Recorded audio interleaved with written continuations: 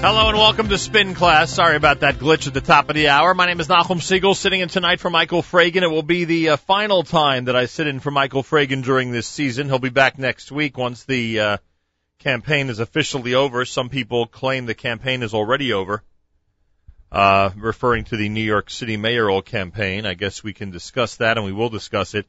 Michael Fragin will join us in the second half hour tonight. We will check in with him. He is on the campaign trail with Joe Lhota. The numbers look immense. The numbers look unbelievable. How a New York City mayoral election will be decided, or at least speculation today, is that it will be decided by 40 points or more. By a margin of 40 points or more is hard to believe. It's just difficult to believe. We'll see what Michael Fragin has to say about it. He'll join us. Jacob Kornbluh in the first part of our show. He has been following this campaign for a long, long time, and I would bet he cannot believe that it is soon going to be over. And we'll get his perspective on things as he'll join us coming up in just a few minutes from now here at Spin Class. The Nachum Segal Network. We put in an amazing day here today on a Thursday at jmnam.org and nachumsegal.com. Really a lot of tremendous activity. I want to thank those who were on the network this morning. I want to thank Charlie Harari and Miriam L. Wallach. I want to thank Dr. Lieberman. I want to thank Mark Zamek. Who am I leaving out? I want to thank everybody who was part of an amazing Thursday schedule. Spin Class wraps up your Thursday every single week with a program between 6 and 7 Eastern Time. And Michael Fragin is expected back in this seat next week. You know, there's a cover story this week's Jewish Week by Adam Dichter. Barring a seismic shift in public opinion as measured by consistent polling, Bill de Blasio is on track to become New York's 109th mayor in the biggest landslide in decades. The most recent survey gives the Democratic nominee and current public advocate a seemingly insurmountable 45-point lead over Republican Joseph Lhota, the former deputy mayor and ex-MTA chief, who never seemed to gain traction in the general election cycle. Succeeding independent Michael Bloomberg after a dozen years in January, de Blasio's biggest and most immediate challenge would be negotiating postponed deals with the city's unions. And putting together a first budget he has promised will shift priorities to deal with a stark income gap. Reforming police procedure and public education are also high on the agenda, but Mayor de Blasio, the first Democrat to hold office since 1993, will also encounter pressures from Jewish groups based on campaign positions he's taken. Hasidim and Haredi leaders will remind him of his pointed criticism of Bloomberg's court-challenged consent decree regarding a risky circumcision practice. Others will remember his support for daycare vouchers eliminated by Bloomberg that have heavily assisted large, struggling Orthodox families. He has also said he'd be open to ways of helping religious and other private schools get more public funding if it doesn't conflict with the law. And social service organizations all over the city will be looking for cues about how their contract processes may change. Although de Blasio doled out funds as a councilman to worthy causes in his Brooklyn district, he later became a stark critic of the member item process because of its penchant for corruption and has called for that system to be scrapped. With no indication of who will succeed Christine Quinn as Speaker, it remains to be seen if that leader will be a friend or a foe of the mayor, and how he or she views the member item process, which is negotiated in the budget with the mayor. That uncertainty is causing some anxiety within the organized Jewish social service network at a time when some programs for the needy have already been frozen because of a state probe of misappropriated funds at the Met Council. One Jewish organizational leader who spoke on condition of anonymity because his organization has no official statement on the matter as of yet, said he was hopeful an alternative to scrapping member items could be found that also addressed the corruption concerns. There are a number of ways one could retool the system, said the official. You could have a pot of money for aging and youth services go through the council or go through city agencies with council input. This could have more accountability, and I would hope we could engage with the new mayor, whoever that may be, to discuss how to make sure his money is best spent and avoid the political and financial pitfalls we have seen in a very small number of contracts.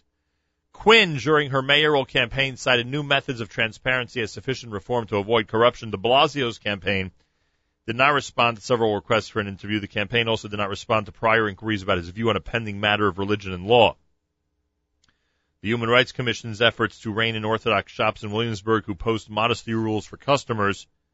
Loda says the rules infringe on religious practice. As mayor, de Blasio might be pressed for a stance on the matter. De Blasio has formed close ties with Orthodox communities in Brooklyn during his 2 terms in the council, representing a district that includes part of Borough Park.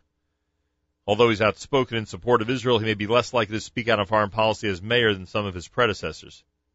He's not going to be involved in international affairs the way the late Ed Koch was involved, says former state senator Seymour Lockman, who served alongside de Blasio in a district that overlapped with his council district. Lockman said a preoccupation with overseas issues, even when they don't impact an official's job, was more of an older generation thing. One exception, however, might be Iran. As public advocate, de Blasio is an activist in pressuring American companies not to do business with that country because of its nuclear program and antipathy toward Israel. Lockman said de Blasio would be fair and square in issues affecting the Jewish community like Sabbath observance. Prominent Jewish staff members in de Blasio's campaign who stand to move to City Hall include his deputy chief of staff at the office of the public advocate, Avi Fink, who has served as an aide to several local politicians in the past, including Anthony Weiner when he was congressman in Queens. Fink is the son of a prominent Orthodox rabbi, Reuven Fink of the Young Israel of New Rochelle in Westchester, and a Queens College graduate. Also on de Blasio's current staff is Penny Ringel, who is a community liaison and previously worked for David Starobin of Brooklyn during his brief tenure in the state Senate and for Simcha Felder when he was a councilman. Other prominent Jews known to be close to de Blasio include Leon Goldenberg, a real estate mogul in Brooklyn who was an early supporter of his mayoral campaign, Yerucham Silber, a former de Blasio council aide and current director of the Borough Park Jewish Community Council, and Rabbi Yitzchak Fleischer, a Baba Chassid and founder of the Sex Speaker Cholim organization. In a recent interview with Tablet, a Jewish web magazine, Fisher spoke of his early support for de Blasio's council aspirations. He owes me everything, he said. Without me, he wouldn't be anyplace.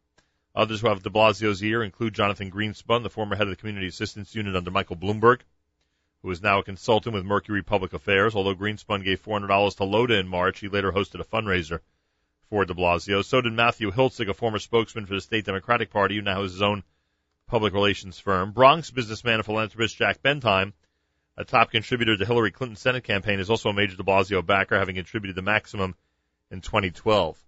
De Blasio also has a good relationship with Brooklyn Assemblyman Dov Hikind, dating back to the 2000 Clinton campaign when, as campaign manager, de Blasio tried to persuade Hikind to back the then First Lady, although Hikind's district was too anti-Hillary for that to happen. De Blasio scored a victory of sorts by convincing the Orthodox politician not to back Republican Rick Blasio. A recent column on the website Politico detailed the key role in the campaign of 3 top strategists, Emma Wolf, Anna Greenberg, and Rebecca Kirzner-Katz. One of de Blasio's confidant, who spoke on condition of anonymity, said the presumptive mayor's closest allies while in the council were Yvette Clark and Tish James of Brooklyn and Gail Brewer of Manhattan. All of them progressive labor-backed allies, said the source. Clark has now moved on to the House of Representatives, while Brewer's poised to be the next Manhattan borough president, and James is running unopposed for public advocate. With the city council certain to retain a Democratic majority and Scott Stringer favored to become controller, the next election should give that party a level of power it hasn't experienced in decades, providing ample allies and few obstacles for de Blasio's agenda if he is elected. But Lockman, who is director of Wagner College's Ukari Institute for Government Reform on Staten Island, said it won't necessarily be a cakewalk. He's becoming mayor in a very difficult period, and I think he will try to meet the challenges of the times, but it's going to be difficult because he has progressive principles, and at the same time New York City and the state are facing very difficult financial times in the near future. That's the cover story from the Jewish Week. Then if you move inside the paper, in the article that is that concentrates on the campaign of Joe Loda, it reads, when he arrived at the Young Israel of Staten Island Sunday, Joe Loda was likely prepared to defend his positions on city issues, but when fielding questions, the Republican mayoral candidate seemed surprised to find himself defending his campaign. You have a PR problem, said one of the attendees at the Kojo of Staten Island breakfast. We don't see you enough. Wearing a large black felt yarmulke on a day laden with appearances at Jewish venues, Loda responded, I'm doing everything I can to get my name out there. I'm spending over $1 million on television right now. My opponent is spending 3 or 4 times that amount. With several Orthodox men working on Jewish outreach in his campaign, it seems Loda has yet to pass up an invitation to a Jewish event, while Democrat Bill de Blasio makes far fewer public appearances. On Sunday, Loda did his best to project confidence. Every day I'm more and more encouraged, especially with the number of Democrats who come to me and talk to me about why they're going to vote for me and what their issues are. Consistent polls since he and de Blasio won their respective primaries, however, suggest there was never a race. A survey of registered voters by Siena College released Monday gave de Blasio a 45-point lead, showing 87% believe the contest is over and fewer than 10% are uncertain about their vote. So while polls on recent history show Jews more receptive to voting Republican than other religious groups, it's been difficult for him to score endorsements from Jewish publications, even those skeptical of de Blasio, or from Jewish elected officials or community leaders. Why back a person who's sure to lose when you can go with a winner? Said William Helmreich, a sociology professor at CUNY Graduate Center. I've spoken to people in various industries around the city and people who depend on the city for various reasons, and they're all going to go with de Blasio because it's a slam dunk. The only endorsements he will get are from people who have no stake in the game or who really like him, because in politics people remember those things. That is from William Helmreich.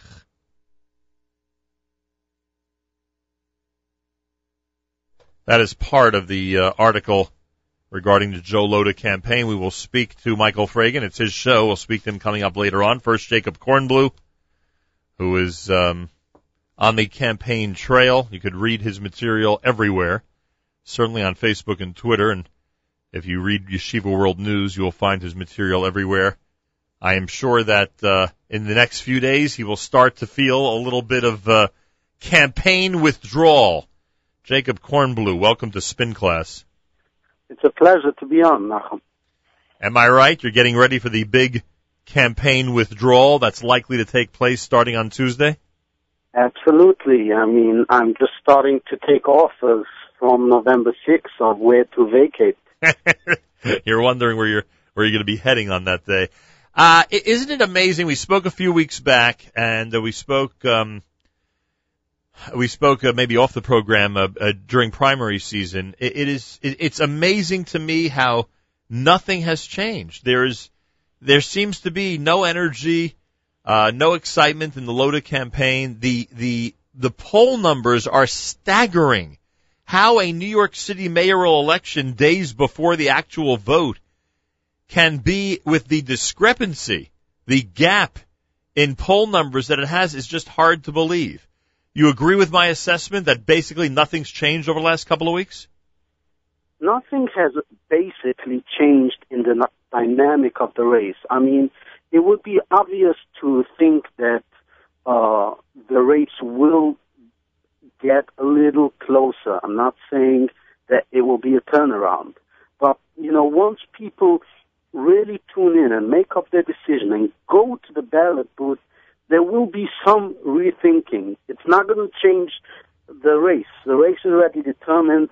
Of course, Bill de Blasio has such a huge lead that if anybody would say that the polls are inaccurate, they need to go and visit a doctor. I mean, I basically rely on polls. I'm not these guys that are delusional that say, well, the polls don't mean nothing, the only poll is on election day. However, it would be interesting to see if there's a low turnout because Bill de Blasio's people know he's winning, or no, it will be a large turnout because Bill de Blasio's people are motivated after 20 years of Republican rule that they're finally getting control of Gracie Mansion. So it'll be interesting to see the turnout, how the race will go on for the next 5 days. I mean, just a few hours ago, the U.S. Appeals Court ordered to remove Judge Scheindlin from the case on stop and frisk, right, and called her decision pending. So this might be, it's not going to change the total outcome of this race, but it might be something that would put in energy into Joe Lhota to fight it out over the next 5 days. He's still reaching out to those voting blocks that are already considering of backing de Blasio because of his large lead in the polls. So it will be interesting to watch how everything is going to break down in the final analysis. Jacob Kornbluh with us, Spin Class, Nachum Segal Network. Well, the scary part, though, and I understand what you're saying in terms of how it might get closer and, the real vote is when people walk into the voting booth. The scary part, though, if I was in the Lhota campaign, is that according to the Siena poll, fewer than 10% are uncertain about their vote. If he were to have any hope of viewing this race as the prototypical case of don't believe the polls, he would need at least 30 or 40% to be undecided at this point. There's no question that, if I were an operative or one of the consulting team in the Loda race, I would scratch my head and say, what's going on? There's literally nothing that would change the race, the outcome of the race. People got their decision made when they voted in Bill de Blasio in the primary, in the Democratic primary. It's not like people saw him then and made up their mind but could change. They already made up their mind when they voted for Bill de Blasio in the primary. Now, if it would be a 50-50 electorate, you could understand that people could change their mind, after a week or a 10-day boost that you get from the primary win. But the dynamics have not changed. And if you look at the Republican Party, there's nobody there that is enthusiastic about Loda's candidacy. Even his rivals. John Katz-Matidis has not gotten in line until this very moment. Today, he even claimed that if he would have won the Republican primary, he would have done much better. He would have had the money to compete, and he would have had a greater appeal to Democrats. So if nobody is united in the Republican Party, nobody is motivated, you take it as a foregone conclusion that Bill de Blasio is going to become mayor. What else can you do to change the race? And we were told that Rudy would be campaigning with him, and that never happened, huh? He's going to campaign with him tomorrow. That is what Joe Loda claimed in an interview today, but he didn't disclose any details. So he might make an appearance here, an appearance there, but it's not going to motivate the base. Jacob Kornbluh is with us. What's your assignment? You have to be with the Loda campaign, with either campaign, at any event. What is officially where you're supposed to be over these few weeks? Well, what I try to do is run around and go to the events of both, since nobody has 10 or 15 events a day. So if there were more Jewish events on de Blasio's side, you'd be at more of his events? If Loda's more on the street, I am at more events, and it happens to be that since I'm covering more the other aspect of the race, which is the Jewish vote, right? And Bill de Blasio, although he's doing his outreach on behalf of the Jewish community, all of these meetings are secretly, are invisible. So what I get to do is run around and cover Joe Loda's events in the Orthodox Jewish community or in citywide events. It happens to be that he is more out there and his events are public. Right. All right, Jacob, tell me about some other races. Are there polls right now in the Hines-Thompson race? Is there any reliable information? There's no reliable information regarding the actual numbers on the race. What I can tell you is that the Hines campaign are like walking in a tunnel, not knowing when the end of it will be. They don't have too many endorsements. They don't have too many people that actually fear or accept their fear-mongering of a Brooklyn DA as Ken Thompson. So Ken Thompson is still a Democrat. He's running in Brooklyn that is heavily Democratic. Whoever's going to vote for Bill de Blasio is going to vote for Ken Thompson. Whoever's going to vote for Joe Loda, it's not going to be enough to make up for a win. However, he's running in Brooklyn. He's running aggressive campaign in Bay Ridge, in Midwood and Flatbush, which might help some of the Republican candidates running there. The Republican candidates might help his candidacy. They are banking on 150,000 votes, which could bring them victory. But, you can't rely on votes unless you bring them out. I don't see any path to victory for Hines. Anything can happen. It's a little more competitive than the mayoral race. There's no question about it. But I would say Ken Thompson is at a clear lead in this race. I don't even know if you know the answer to this question, but with the public advocate race essentially over, with the borough president of Manhattan race essentially over, and I know there are a lot of other not citywide, but other elections that are taking place in New York City on Tuesday.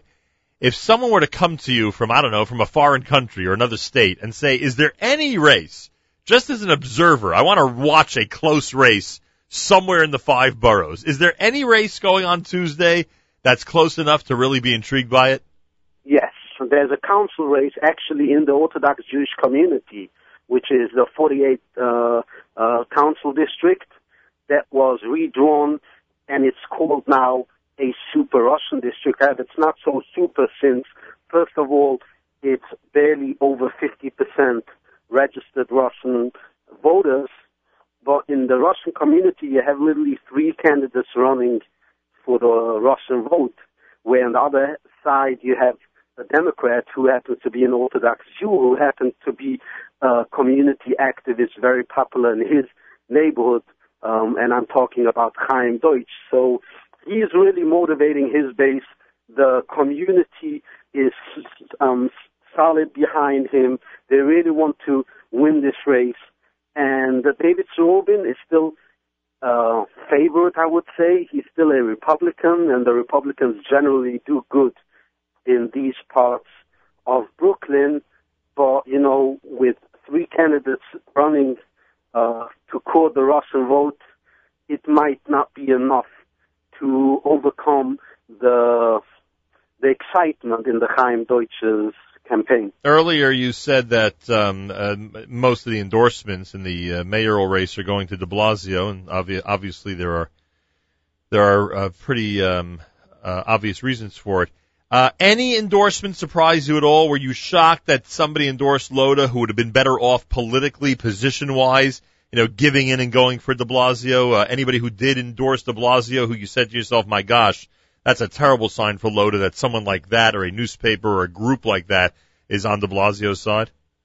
Yeah, I would say that the Staten Island Advance coming out and endorsing Bill de Blasio is a huge blow for Joe Loda since, Staten Island never went Democratic, and it might be that this time around the Democratic nominee is going to get the lead in all of the 5 boroughs, which is a humongous achievement for a Democrat running in a sort of conservative base as Staten Island. That's, I think, the only paper endorsement that I would say really says a lot about Joe Loda's campaign. In the Jewish community, the only paper I think that came out and endorsed Joe Loda was the Jewish Voice, which is a Sephardic-oriented paper in Flatbush.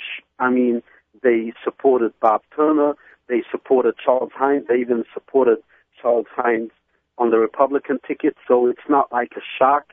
And if you look at the other endorsements of Bill de Blasio, everybody cites that despite Joe Loda being more aligned with the issues of the Jewish community, he's still the one that is going to become mayor the next 4 years. We can trust him because he has been on the scene. We have seen him 8 years as council member. We have seen him 4 years as public advocate.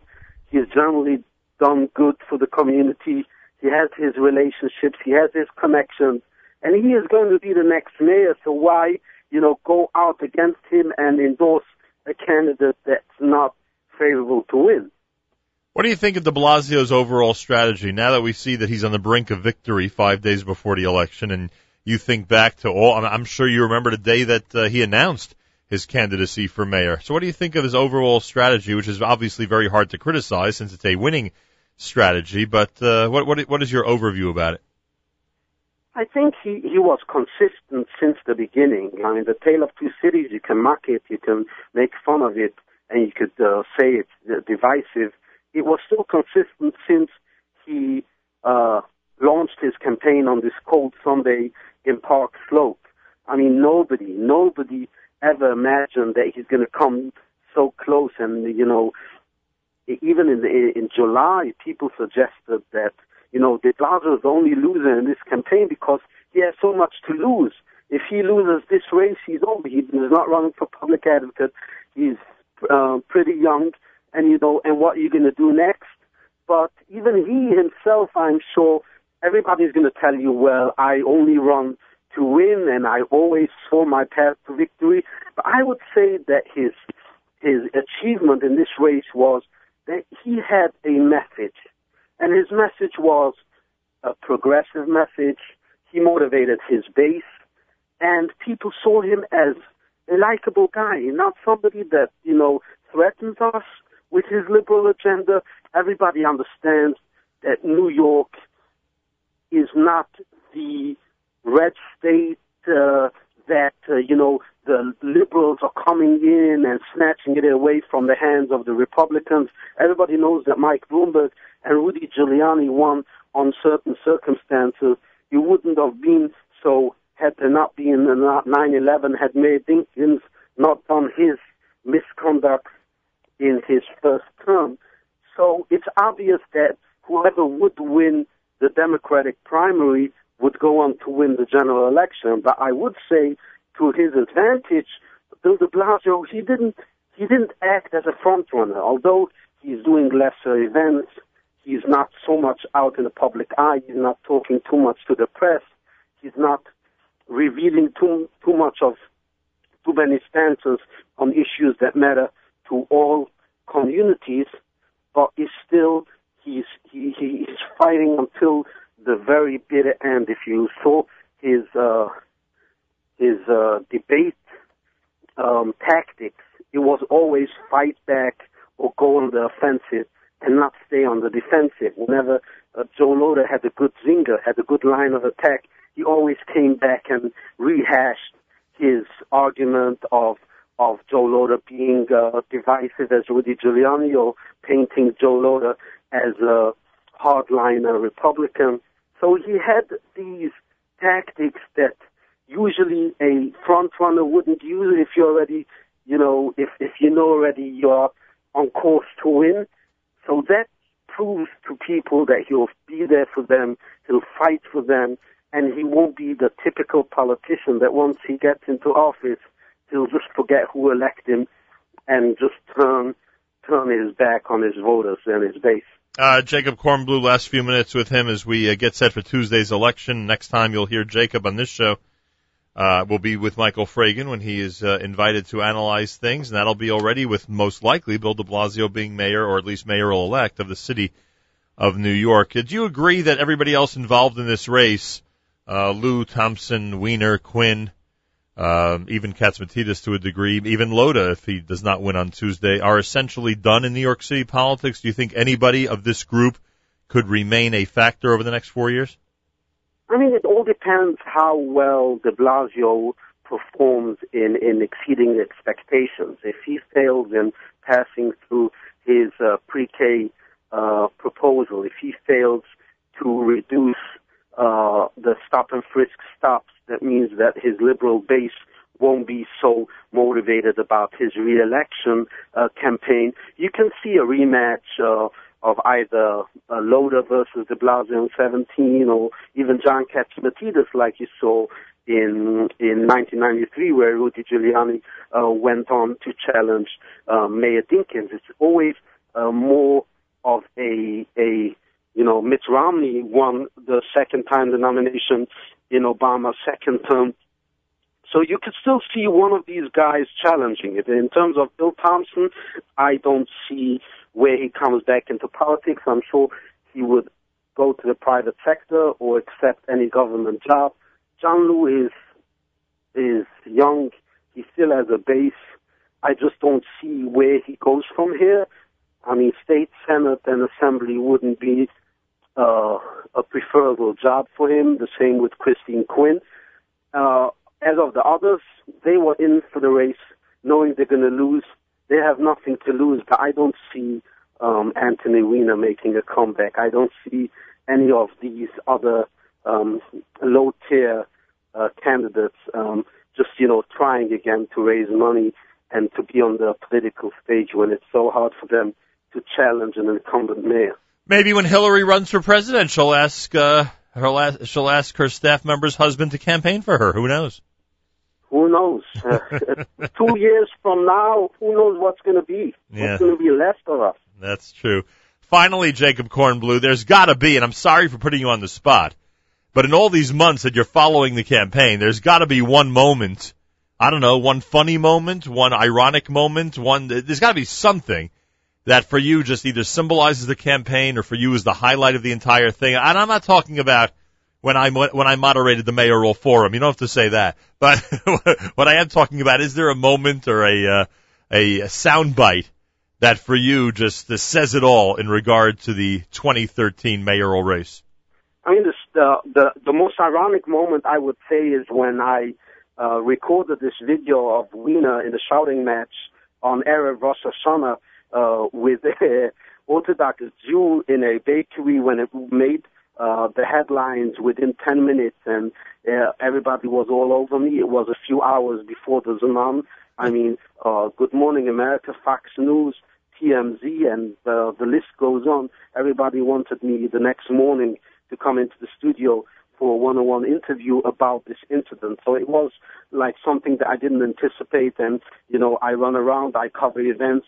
It happens to be I leave my recorder, my video camera rolling, so it happens to be sometimes I would capture a moment that others wouldn't see, but, you know, it's not, I feel like I did this not so much of enjoying myself, which is always a pleasure to do, but it's also serving the purpose of highlighting the candidates, reaching out to the community, highlighting what the candidates really think about the issues that matters to most New Yorkers, and also being like the man in between the candidates and the voters. Sometimes you would never get to see the candidate, or you would never get the opportunity to ask a question from the candidate, but since I'm the one that reports about it, or the one that asks the questions and then publishes online, you would always get an opportunity to see what the candidate's position on the matter is, or what they have done to earn your vote. So I feel inspired by that. Do you even know the first name of the person fighting with Wiener? I don't recall. That's so funny, I'll tell you. If someone becomes a newsmaker and nobody even knows who they are, it's the funniest thing. Do we know who the new mayor of Newark is, by the way? Cory Booker was sworn in today as United States Senator from New Jersey. I don't even know who the mayor of Newark is. I have no idea. I have no idea who the Prime Minister of Israel is at this moment, because I'm so tuned into mayoral race. Jacob, thank you so much. It's been amazing speaking to you over these weeks, and I hope. And Nachum, it's been a pleasure being on your show. I know you are the moderator of all times. It was like a dream for me to be interviewed by you. Unfortunately, Michael Fragin is taking over the mic, so we'll have to find a jam in the AM morning time to hang out. You are invited, but I know Michael appreciates your visits as well. Thank you so much, Jacob. Enjoy the election. It all starts 6 a.m. Eastern Standard Time. We'll be on Standard Time by Election Day. It all starts 6 a.m. Eastern Standard Time on Tuesday. That's when the polls open in New York. Should be very interesting, those 15 hours while the polls are open. And then, of course, the decision will be announced. The decision of the city of New York and its residents will be announced. Should be very, very interesting. Very, very interesting. I thank you for listening to Spin Class. We are at the Nachum Segal Network. Michael Fragin is scheduled to join in with us over the next few minutes. And as soon as he is available, he in fact will join us here at the at Spin Class. He'll be here back in this chair next week, and you'll get a much broader perspective than what I've been presenting. Since he's part of the LOTA campaign, we have been presenting a relatively narrow picture. We did a little bit of New Jersey a couple of weeks back, but we've been presenting a pretty narrow picture, really just focusing with those who are on the front lines of the campaign for mayor, what's been happening, and that's why Michael's been joining us for his own show over these last few weeks. But he has explored during this time slot elections in New York and New Jersey, elections up in Rockland County, elections in Nassau County, elections in other places of the world. So Spin Class is really a full-service show when it comes to government and politics. We've just really been focusing on the New York City mayoral race and to some degree the Democratic primary for controller and the public advocate during this time slot over the last few weeks. It's the Nachum Segal Network. Earlier today, Cory Booker was sworn in as United States Senator from the state of New Jersey. Here's what it sounded like in the U.S. Senate, presided over by the President of the Senate, Vice President Biden, on Spin Class on the Nachum Segal Network.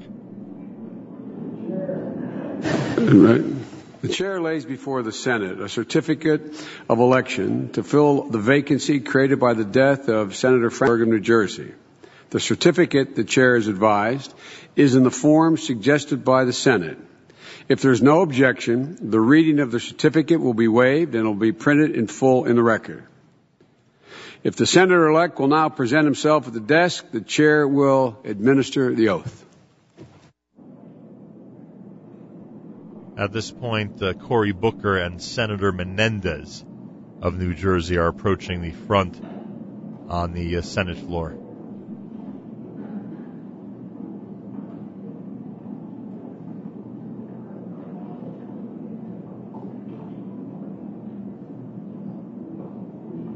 Right there. Come on up here, Frank. My friend. Bob. Okay. Would you please raise your right hand? Put your left hand on the Bible.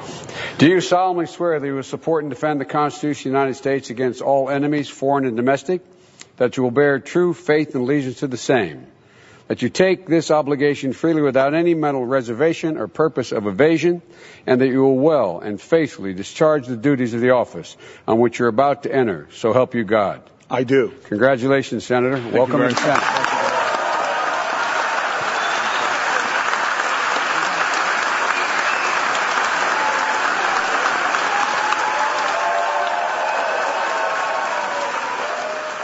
The sounds of Cory Booker being sworn in today, U.S. Senator from the state of New Jersey. Congratulations, Mr. Booker. He is now Senator Booker, and he joins Senator Bob Menendez in the state of New Jersey. And I think one has to agree that when it comes to foreign policy issues that are important to our community, Cory Booker is a good addition and a worthy replacement in that regard for Frank Lautenberg in the United States Senate from New Jersey. And what position he will take and what type of senator he will be in the United States Senate will remain to be seen. It should be very interesting, actually, to see where he falls on very, very important votes that will be coming up. And a year from now, Cory Booker runs again, as he'll run for a full term, no doubt, as United States Senator from New Jersey. My name is Nachum Segal. Spin Class here at the Nachum Segal Network. Michael Fragin usually in this chair. Michael Fragin is scheduled to join us, and he will, in fact, join us coming up if you keep it right here at the Nachum Segal Network. Follow us on Twitter at Nachum Segal Net. Follow us on Facebook by liking the Facebook update page, Jewish Radio World with Nachum Segal. Again, that's Jewish Radio World with Nachum Segal. This break, and then we are anticipating Michael Fragin joining us from the Loda Campaign Trail. Keep it right here. Oh, 1 second, we may have him right now. I believe we, in fact, have Michael Fragin from the Joe Loda Campaign Trail joining us here on Spin Class and the Nachum Segal Network. Michael, is that you? Nachum, good evening. Good evening, sir. Pleasure to speak with you. A mere 5 days till Election Day. Hard to believe, huh? I got to tell you, for those out there who have been involved in campaigns for this mayoral race, which some of them started like 2 years ago. Wow. It's gotta feel, and people like Jacob Kornbluh have been following it for so long. He must be exhausted. Yeah, he says that he's going to try his best to choose a spot on Tuesday to vacate to, and essentially where does Jacob vacation? We're gonna find out. We're gonna find out because I think we should give him the treatment that he gives the candidates. I think we should follow him around and keep that video camera on while he's vacationing. Would that be unfair? I'm not sure. That might be in the TMI category. I know, I'm kidding around. All right, the scary part, and we were discussing this earlier in the show, the scary part for the Loda campaign is frankly, I mean, the numbers are scary, the poll numbers, but then again, we know that polls are not always the end-all and be-all, but or the be-all and end-all, I should say. But the scary part is that voters who claim to, at this point, be undecided about their vote, according to the Siena poll, is less than 10%. And I would guess that Joe Lhota and his campaign, Michael, you being part of it, were counting on there being a large undecided vote still at this point.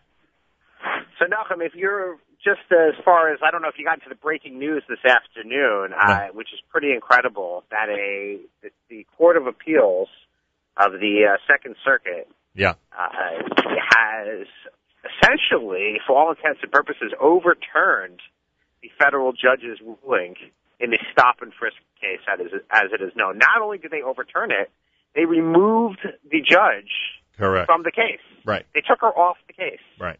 And, you know, this has kind of been I think, a big dividing line between Joe Lhota and Bill de Blasio in this race. In fact, Bill de Blasio at the last debate said, a federal judge said it's wrong. A federal judge said it was wrong, as if, you know, that's the objective criteria to say, well, the NYPD is doing something wrong.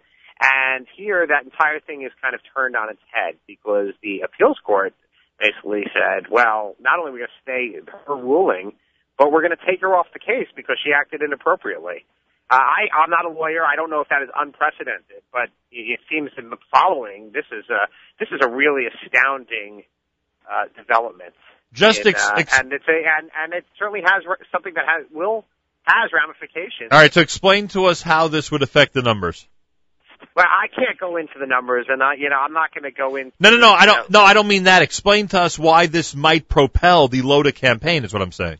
Well, I think that Bill de Blasio and, you know, Democrats in general kind of hung their hat on this ruling as saying, well, if you don't believe us that the NYPD acted inappropriately for so long and that Bloomberg acted inappropriately and Ray Kelly is bad and all these guys, they were all acting nefariously and maliciously towards the community, well, you know, a federal judge, and, you know, I think to a lot of people, a federal judge agrees. That's kind of an objective gold standard there. Right. And once you take that away and say not only was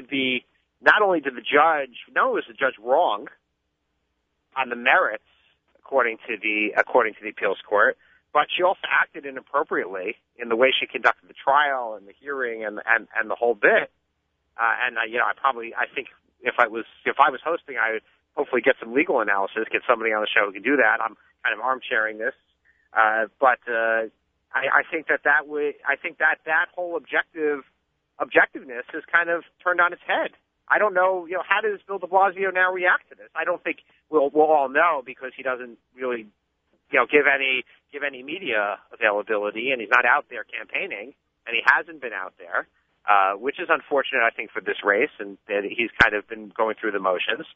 But it's unfortunate to the people. But I think hopefully people will wake up and say, what's going on here? This doesn't make any sense at all. Why would I support Bill de Blasio if you know he's been totally wrong about this issue? And it's a signature issue. Michael Fragin with us, Spin Class, Michael Fragin's show. He'll in fact be in this chair hosting again next week.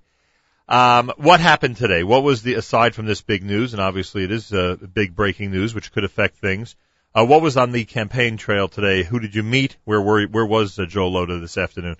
Well, Joe Lhota will be campaigning in Borough Park and Flatbush this evening, doing some pre-Shabbos shopping at Pomegranate and Gourmet Glatt, and possibly making a Chillin' stop. You never know. Now, 1 second. Does someone need to make a Pomegranate and Gourmet Glatt stop on a tour? Wouldn't one of those supermarkets be sufficient to do one's Shabbos shopping? Nachum, don't you occasionally like certain things, like the grievin in one place and the chopped liver in another place? You're making a very important point. You've never had that? Yes. Yeah, you've never had that craving for, you know, a certain delicacy at a specific joint? You're making a very important point. Joe Lhota's that kind of guy. He's a connoisseur. You're making a very important point.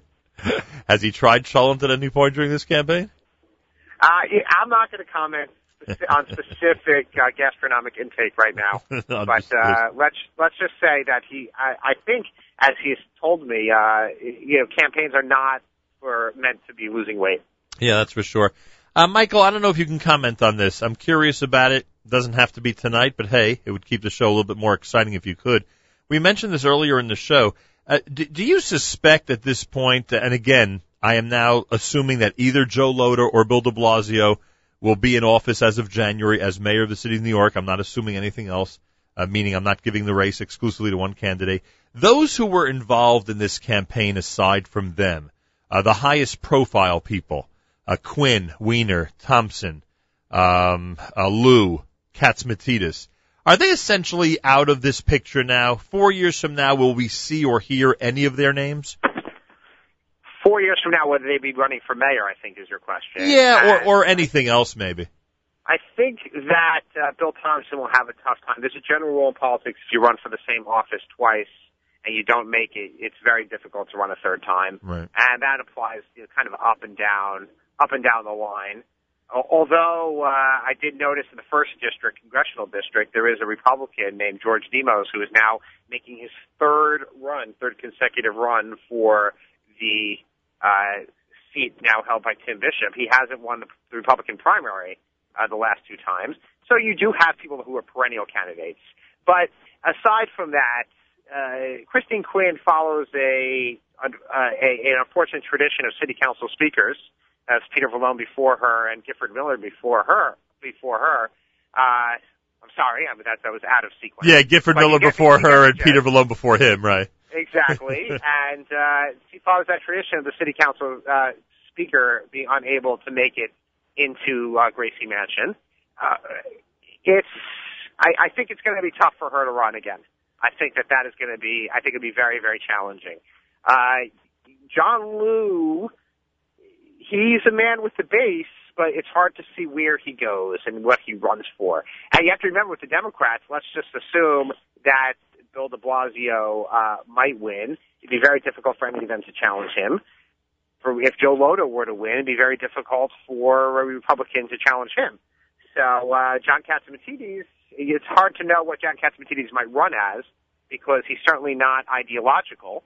Right. So he's the one person of that group that I could see running again. And then you also have the other candidates who are independent in this, like Jack Hittery, who made a splash when he first got in, but doesn't seem to really have made any noise whatsoever in this entire race, and it's hard to understand exactly why he was running and what he was running for. And Adolfo Carrion, who at one point was thought to be a factor, and I think I mentioned this last week, and really has gained no traction whatsoever. He came in with a significant campaign war chest and has not been a factor in this race at all.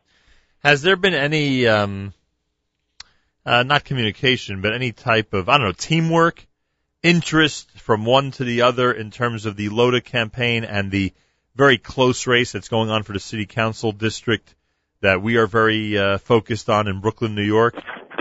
Have any of the candidates, been with Joe Lhota? Has he made a comment about that race or? David Starovin is supporting Joe Lhota, and Joe Lhota is supporting David Starovin. And there's no question we are anticipating a significant turnout from Russian-speaking voters in southern Brooklyn, and I like David Starovin's chances. And in the I know Chaim Deutsch many years. I think he's a wonderful public servant and really has a fantastic track record. I think unfortunately for him, the demographics makeup of this district, I think, make it challenging for him. But anything's possible in South Brooklyn. It was surprising when David Starovin won his state senate race, and so anything's possible. And is that the only race in the 5 boroughs that, according to the poll numbers, I know obviously there are other races we have to be concerned about, but according to the poll numbers is really neck and neck? Is there any other race that you can cite of everything happening in New York City that, according to the polls, I don't want anyone to get in trouble, according to the polls, is really, really tight? It's really amazing, isn't it, that we come upon Election Day and we have to look around because there's nothing competitive. It really makes you scream for nonpartisan elections, right? Like most cities have out there. Most large cities have a nonpartisan election. The primary is open to anybody from any party, and then the top 2 go into Election Day. We go into November 5th, and a lot of the races are decided before they happen, and it's not good for democracy. There's no question, because the turnout in the primaries is very, very low. And as I've said before, only 23% of registered Democrats voted in the primaries. That means many, many people missed their chance to have influence on the mayor's race, and only, I think, it was a smaller number of registered Republicans. So many, many people have missed their chance to have a impact. Obviously, less, there are fewer registered Republicans, and anybody who's an independent voter really may have missed that chance. So it's unfortunate from my point of view. There is one race that they say that is possibly competitive on Election Day in Northeast Queens, which pits another Vallone, Paul Vallone, against Dennis Safran, and that's a district that's held by Dan Halloran, which is currently a Republican. But that would seem to be the one of the few races that are actually competitive going into Election Day. And it is unfortunate. I think when people are looking for competitive elections right now, they're looking to the suburbs, and these suburban races are very, very tight and very, very interesting. Yeah, we mentioned that there are a few of those that are very worth watching. Finally, Michael Fragin, I couldn't do it. Jacob Kornbluh couldn't do it. We'll see if you can become the hero of spin class. Do you know the answer to this? And again, no pressure. We both of us had no clue. Now that the brand new United States Senator from New Jersey is Cory Booker, do you have any clue who the new mayor of Newark, New Jersey is? Well, I know it's the city council president. I know he's Latino. I can't remember his name. I think his last name starts with a T. And he was recently elected several weeks ago, 3 to 5 weeks ago, as the city council president in Newark, New Jersey. You are a better man than I am. Well, I can't say that while you're at the control booth, so I'm going to pass on that question. Well, I will tell you did very well. A much more comprehensive answer than we could come up with over here, that's for sure. And we have the internet right next to us. Michael Fragin, I thank you. I didn't know we could get a lifeline. I should have asked for a phone a friend. Good luck on Tuesday. I'm sure it's going to be an exhilarating day for you, and no matter what happens, because Election Day always is, especially for someone like yourself who likes the process and finds it to be challenging. So a good luck on Tuesday. I believe the polls are open for 15 hours from 6 a.m. until 9 p.m. 6 a.m. to 9 p.m. and everybody should exercise their right to vote. No matter who you vote for, people should stand up and be counted. It's a terrible travesty that people don't participate in the electoral process. And just one shout out, if I can, to my good and old friend Yitzhak Fleischer, who I read today, was the man who made Bill de Blasio. So win or lose for Bill de Blasio, he owes it all to Yitzhak Fleischer. All right, Yitzhak Fleischer, a shout out to you. Michael Fragin, we look forward to having you back in this chair next week. Thank you so much.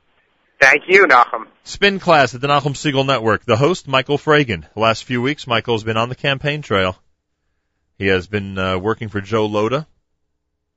And if Mr. Lhota becomes mayor of the city of New York next Tuesday, if he's elected, Michael Fragin will certainly get a great deal of the credit, that's for sure.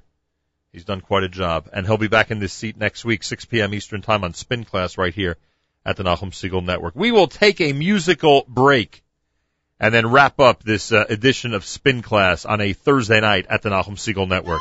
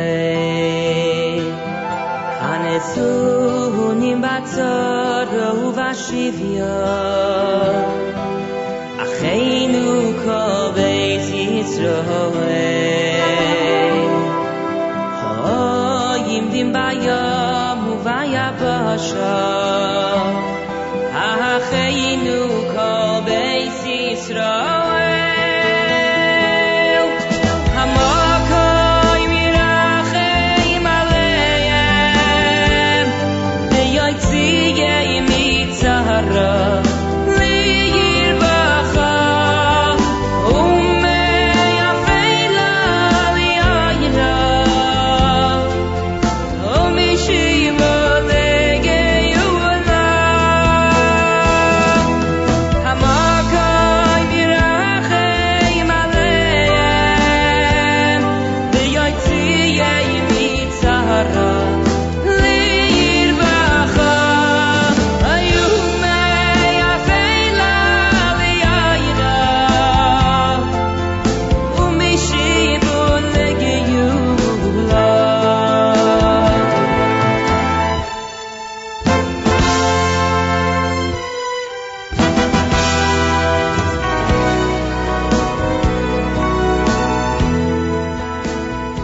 I thank Baruch Levine for that little musical interlude. I thank all of you for tuning in. My thanks to Jacob Kornbluh and to Michael Fragin, of course, for joining me here at Spin Class. My thanks to Michael Fragin in general for allowing me to be in this chair over the last few weeks. We wish him and Joe Loda and Bill de Blasio and everybody involved in campaigns this Tuesday good luck. And I guess what we have to hope for most is, number one, that as many people as possible show up to the polls. A lot of folks are not enthused, are not motivated to go and do so. So try to remind everybody how important it is to go vote, especially when you have parents and grandparents and great-grandparents and great-great-grandparents who would have given their right arm, and I do mean that literally, to exercise a right to vote. Let's not take it for granted. That's number one. Number two, make sure you know where you're voting, where your voting booth is, where your polling place is. And let's hope that the next public officials, after all the rhetoric and after all the back and forth and all the accusations and all the name-calling, let's hope that the public officials who are elected in fact, stand for the power of the people and stand for justice and stand for getting a job done the way it should be done with the health and welfare and good and welfare of the people at the forefront. That's what needs to be. Let's hope and pray that's what's going to happen. Next week at this time, it will in fact be Michael Fragin in this chair at the Nachum Segal Network, the fresh edition of Spin Class with what I'm sure will be a very interesting perspective of Michael Fragin post the campaign and post the election will be on the stream for you at the Nachum Segal Network beginning at 6 p.m. Eastern Time, Thursday night of next week. Thanks so much for listening. More great music and programming all through the night. JM in the AM with me, Nachum Segal, coming up at 6 a.m. and at 7:40 in the morning, the current events. The events of the week will be explored with Malcolm Hoenlein in what we call the Weekly Update. Make sure to be tuned in all through the night and, of course, all day tomorrow, all the way until candlelighting at the Nachum Segal Network. I thank everybody for listening in and being part of Spin Class at jmam.org and NachumSegal.com.